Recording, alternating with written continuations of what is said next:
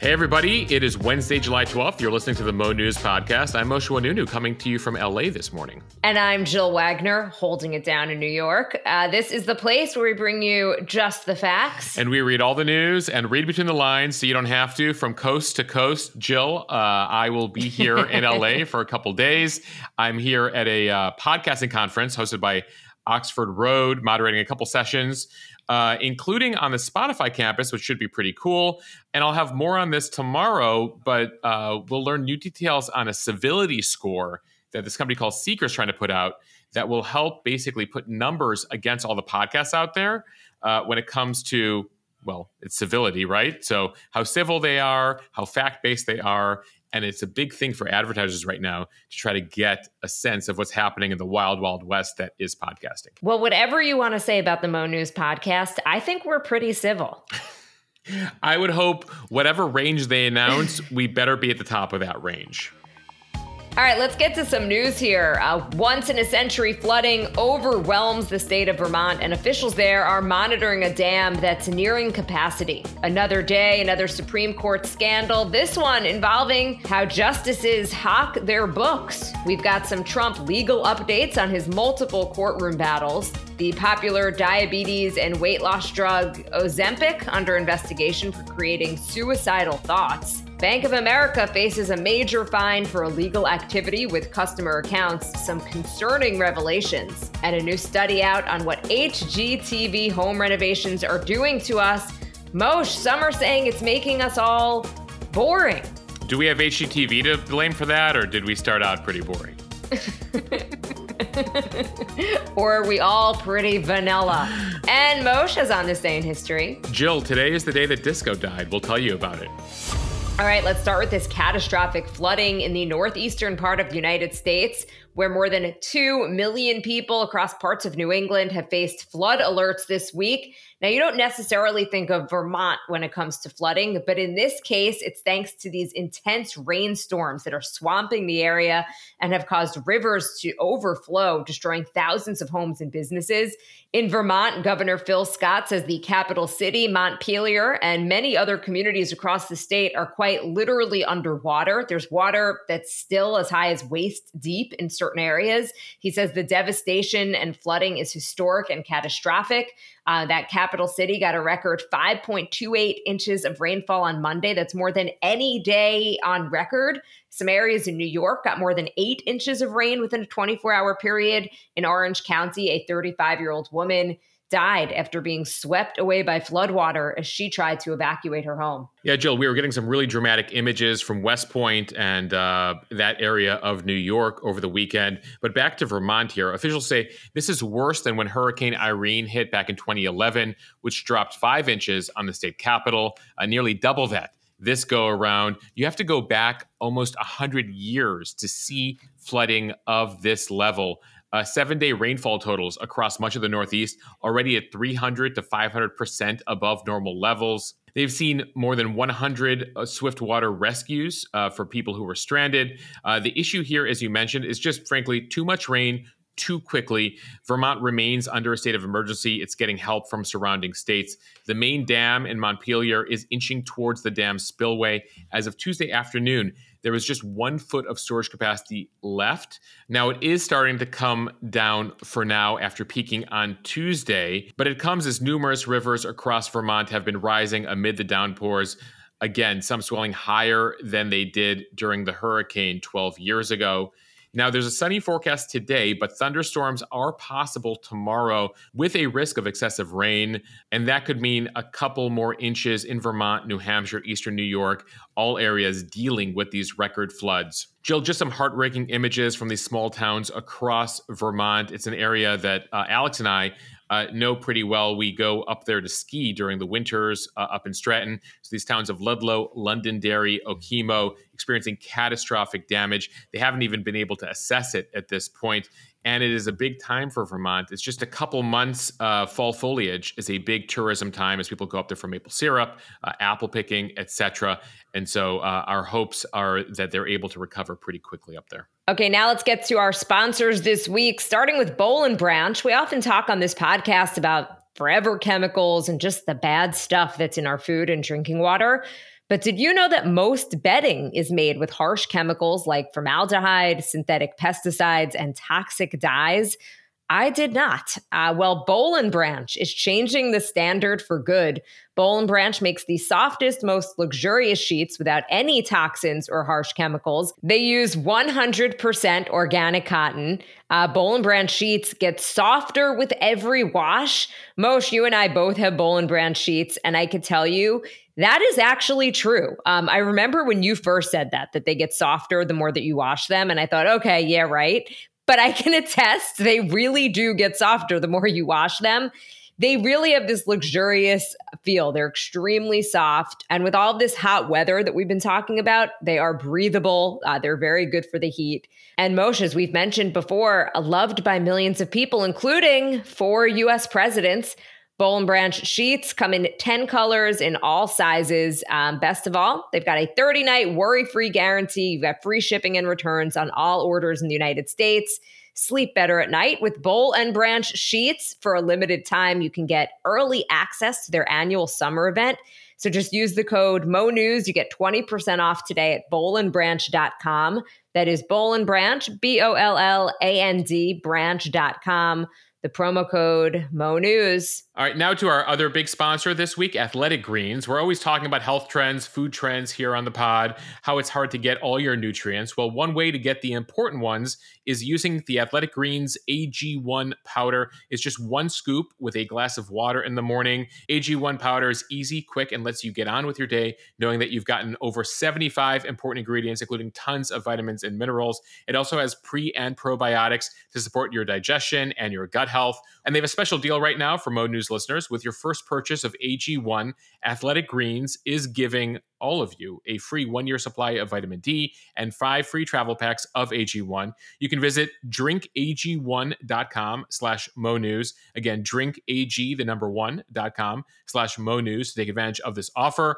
That's where you can get a discounted monthly subscription or try it just one time for 1 month. Again, drinkag1.com/MoNews. It's an opportunity to really start to take ownership of your health. All right, time now for the speed read from the Associated Press. Don't expect the controversy surrounding ethics on the Supreme Court to go away anytime soon. Next up, Justice Sonia Sotomayor. An Associated Press investigation found that Justice Sotomayor's staff pushed colleges and a library to purchase copies of her book when she traveled there for speaking engagements. Her staff has often prodded public institutions that have hosted the justice to buy her memoir or children's books, works that have earned her at least $3.7 million since she joined the court in 2009.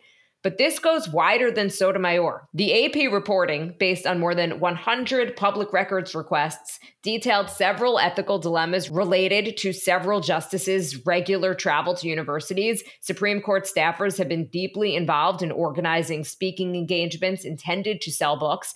That is conduct prohibited for members of Congress and the executive branch, which are barred under ethics rules from using government resources, including staff, for personal financial gain.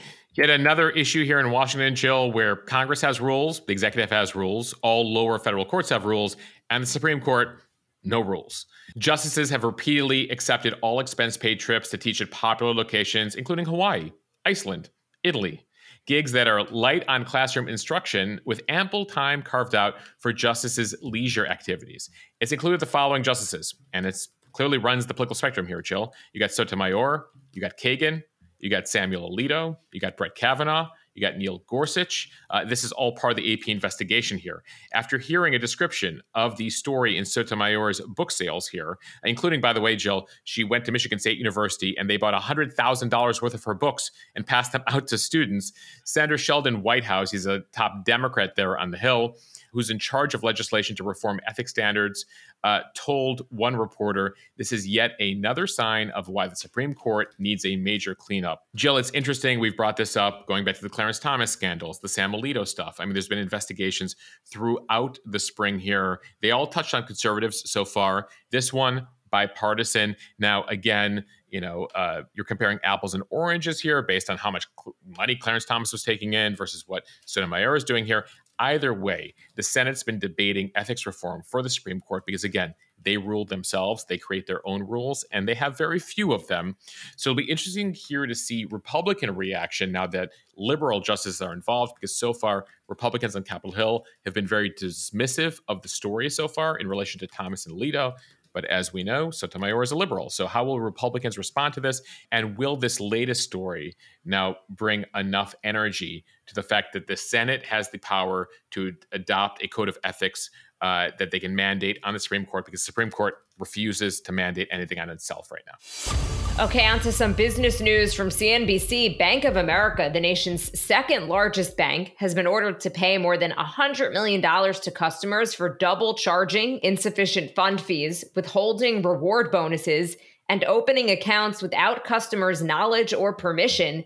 The bank is also on the hook for an additional $150 million in penalties for the same violations. So this all adds up to $250 million in fines for illegal activity. The Consumer Financial Protection Bureau, known as the CFPB, announced Tuesday that an investigation found that Bank of America harmed hundreds of thousands of customers across multiple product lines over a period of several years through this series of illegal practices. The CFPB director said in a news release that Bank of America's double dipping on fees, opening accounts without customer consent, and withholding rewards are, quote, illegal and undermine customer trust. Jill, nearly 1 in 5 Americans bank with Bank of America. As you said, it's the second largest bank. Just to put things in perspective on this fine, Bank of America has $2.5 trillion in assets under its management.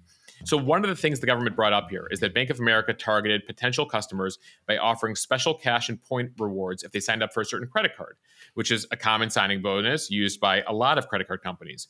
But then Bank of America illegally withheld those bonuses from tens of thousands of customers. Also, going back to 2012 here, Jill, Bank of America employees illegally applied for and enrolled consumers in credit cards without their knowledge or permission to reach sales-based incentive goals.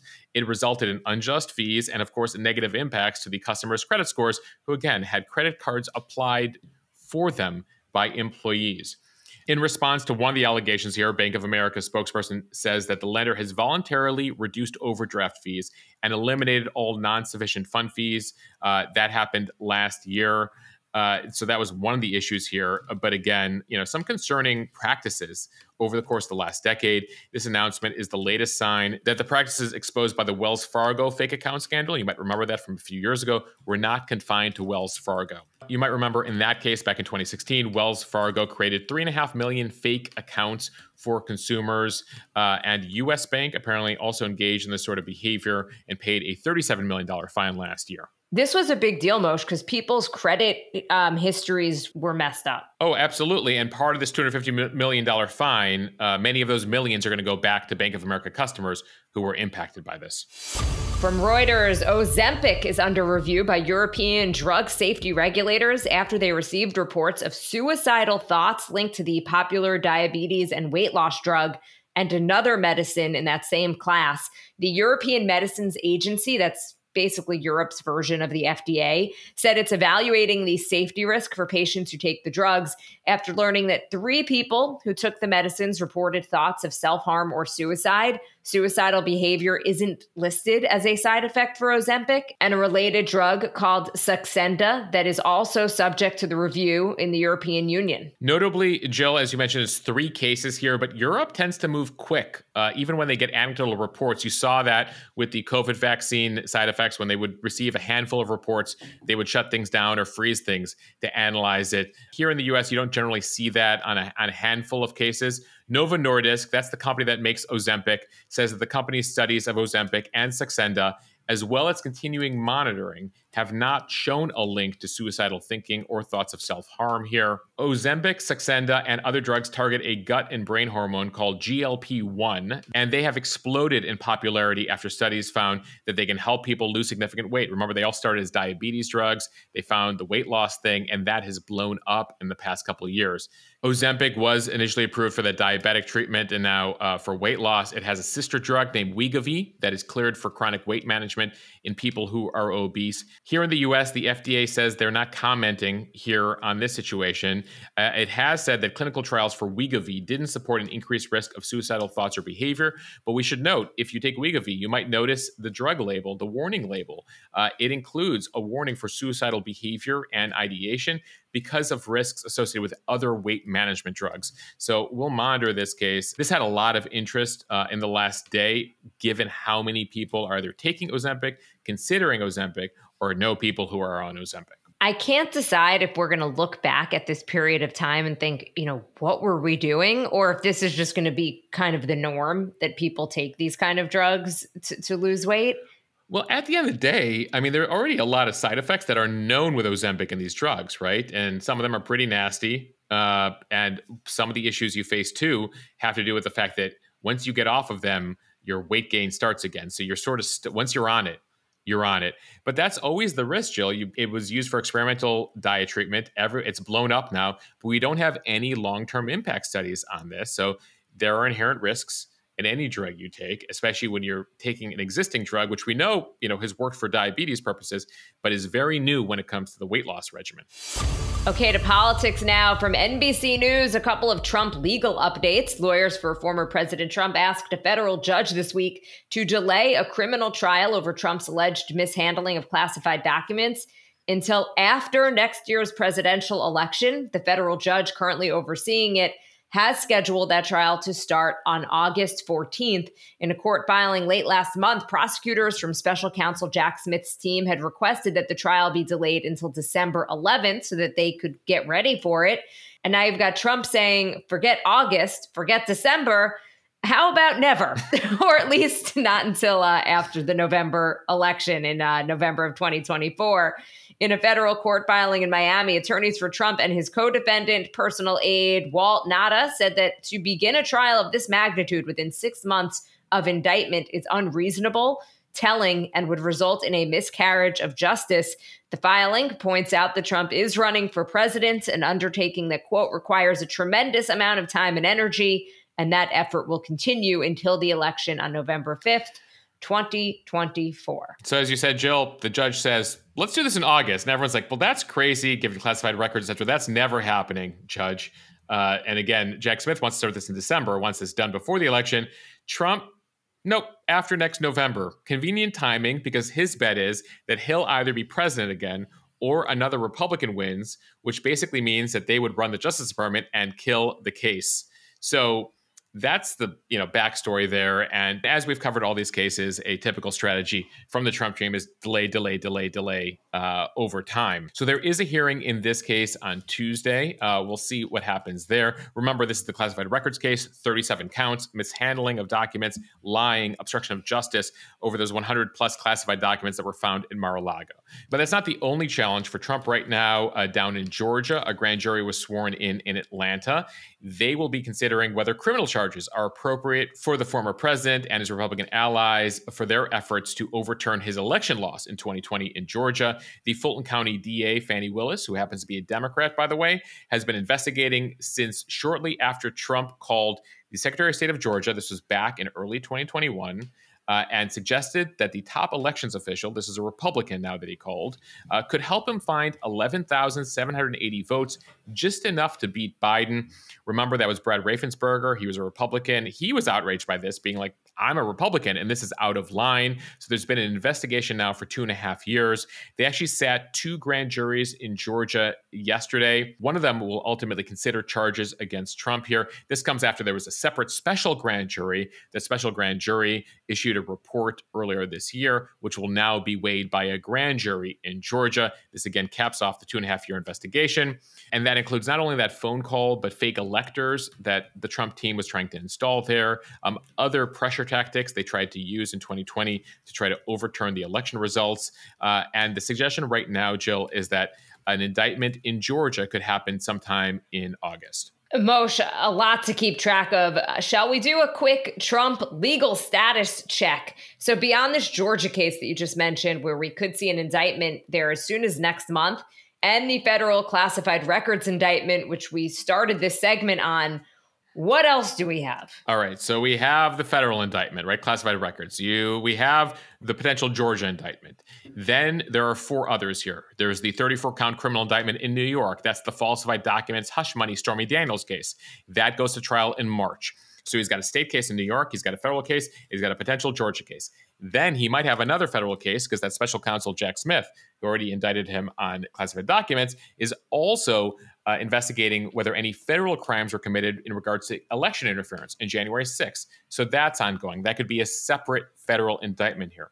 Then you have the New York civil investigation into the Trump Corporation. The trial there starts in October. This is not criminal, but civil. This has to do with the Trump Corporation lying to lenders and insurers by fraudulently overvaluing his assets by billions of dollars. So that could lead to major ramifications for his business in New York. So that's the civil thing in New York. And then on top of that, he's got another defamation suit from E. Jean Carroll. She's the columnist who's suing him again for additional defamation. She already won earlier this year with a New York jury who found him liable for sexually abusing her in a department store dressing room in the 90s. He then continued to criticize her. She's suing him for defamation again. So we're talking about 2 actual indictments, 2 more potential indictments, the civil investigation into his company, and then the defamation suit.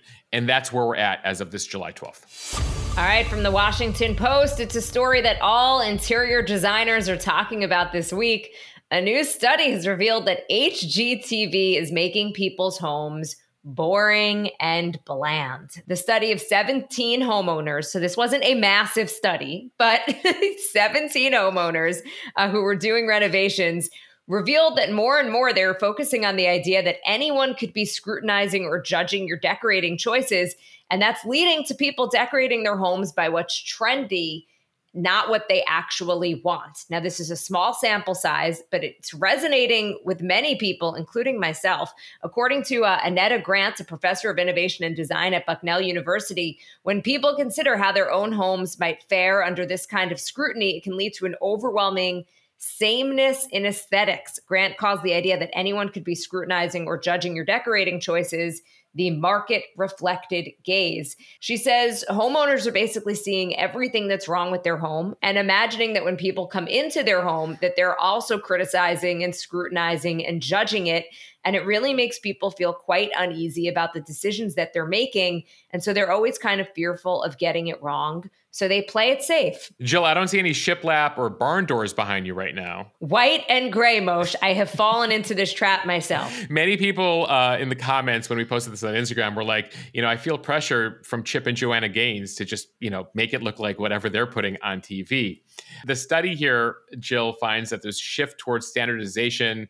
And right now, neutrals are what's trendy, what you were saying, whites and grays. And the goal is to create a place that is inoffensive and could appeal to many.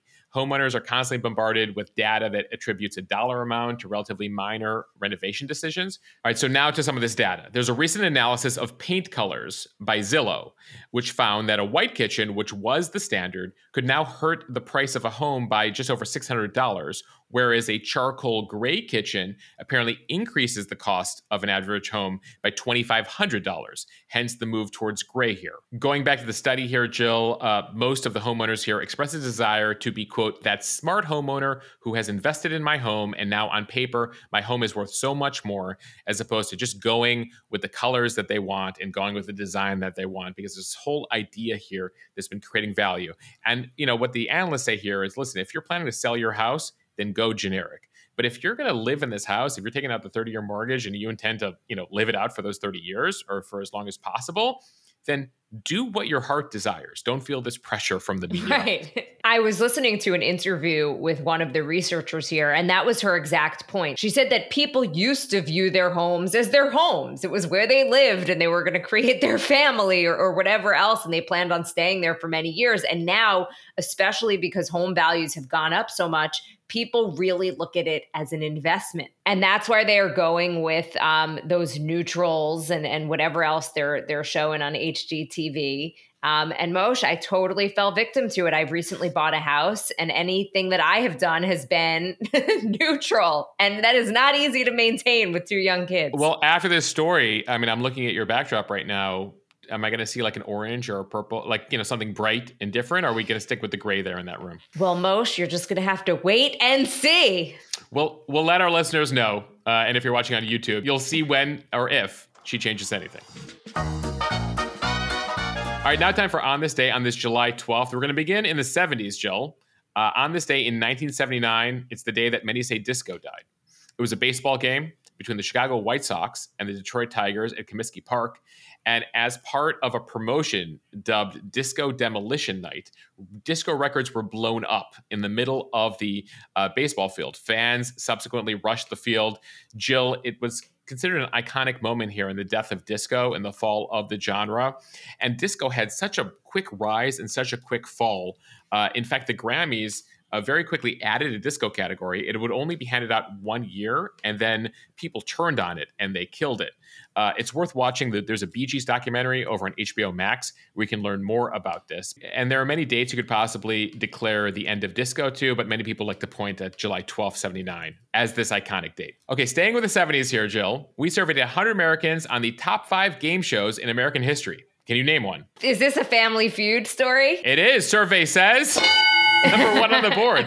So on this day in 1976, the game show Family Feud began airing on ABC, became hugely popular, and it has continued through multiple hosts, now with Steve Harvey into the 21st century. A lot of fun. In fact, noticed this week that my old colleague and friend Gail King appeared with her family on Family Feud this week. It appeared to be a very fun episode. All right, moving to the 80s now. On this day in 1984, Democratic presidential candidate Walter Mondale, you might remember him, he got blown out by Reagan in 84, but he did put forward Geraldine Ferraro as his running mate on this date in 1984, making her the first woman ever to be successfully nominated as VP. Of course, we would see Ferraro. We would then see Sarah Palin in 08. And then finally, Kamala Harris in 2020, finally on a winning ticket. And now to some pop culture history. On this day in 1991, John Singleton's Boys in the Hood, that starred Cuba Gooding Jr., Ice Cube, Lawrence Fishburne, and others. It premiered in theaters on this day. It's an iconic film, Jill, that gave rise to what's called New Black Hollywood,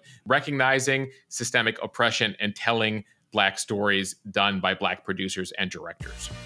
All right, finally, Jill, some music history here. If you recognize that tune, on this day 20 years ago, Beyonce's Crazy in Love reached number 1 on the Billboard charts, featuring her then boyfriend, Jay-Z. Was there a better summer hit than Crazy in Love? So good, Jill. And actually, as I talk about this story, realized that over the weekend, saw some footage of Beyonce performing on her most recent tour with their daughter, Blue Ivy, dancing alongside her. I don't know if I feel old or that's exciting, but Beyonce's Crazy in Love 20 years ago on this day. Okay, that is a wrap. We want to thank everybody for listening to the Mo News podcast. Follow us and subscribe so you don't miss an episode. Review us in the App Store so we can continue to grow. Those reviews matter, so if you could take a quick moment today to leave a 5-star review. Of course, I mean, if you listen to the end, it's clearly 5 stars. And also write us a nice message over on Apple or Spotify. Greatly appreciated. Helps us continue to grow the pod. I hope everyone, Jill, is having a good Amazon Prime, Walmart Plus week so far. You have another day today of Amazon Prime. I think 2 more days of Walmart Plus, as you wrote in the newsletter, for all those who celebrate. I hope you're enjoying. Yes. All right. Bye, everybody. Thanks for listening to the Mo News podcast.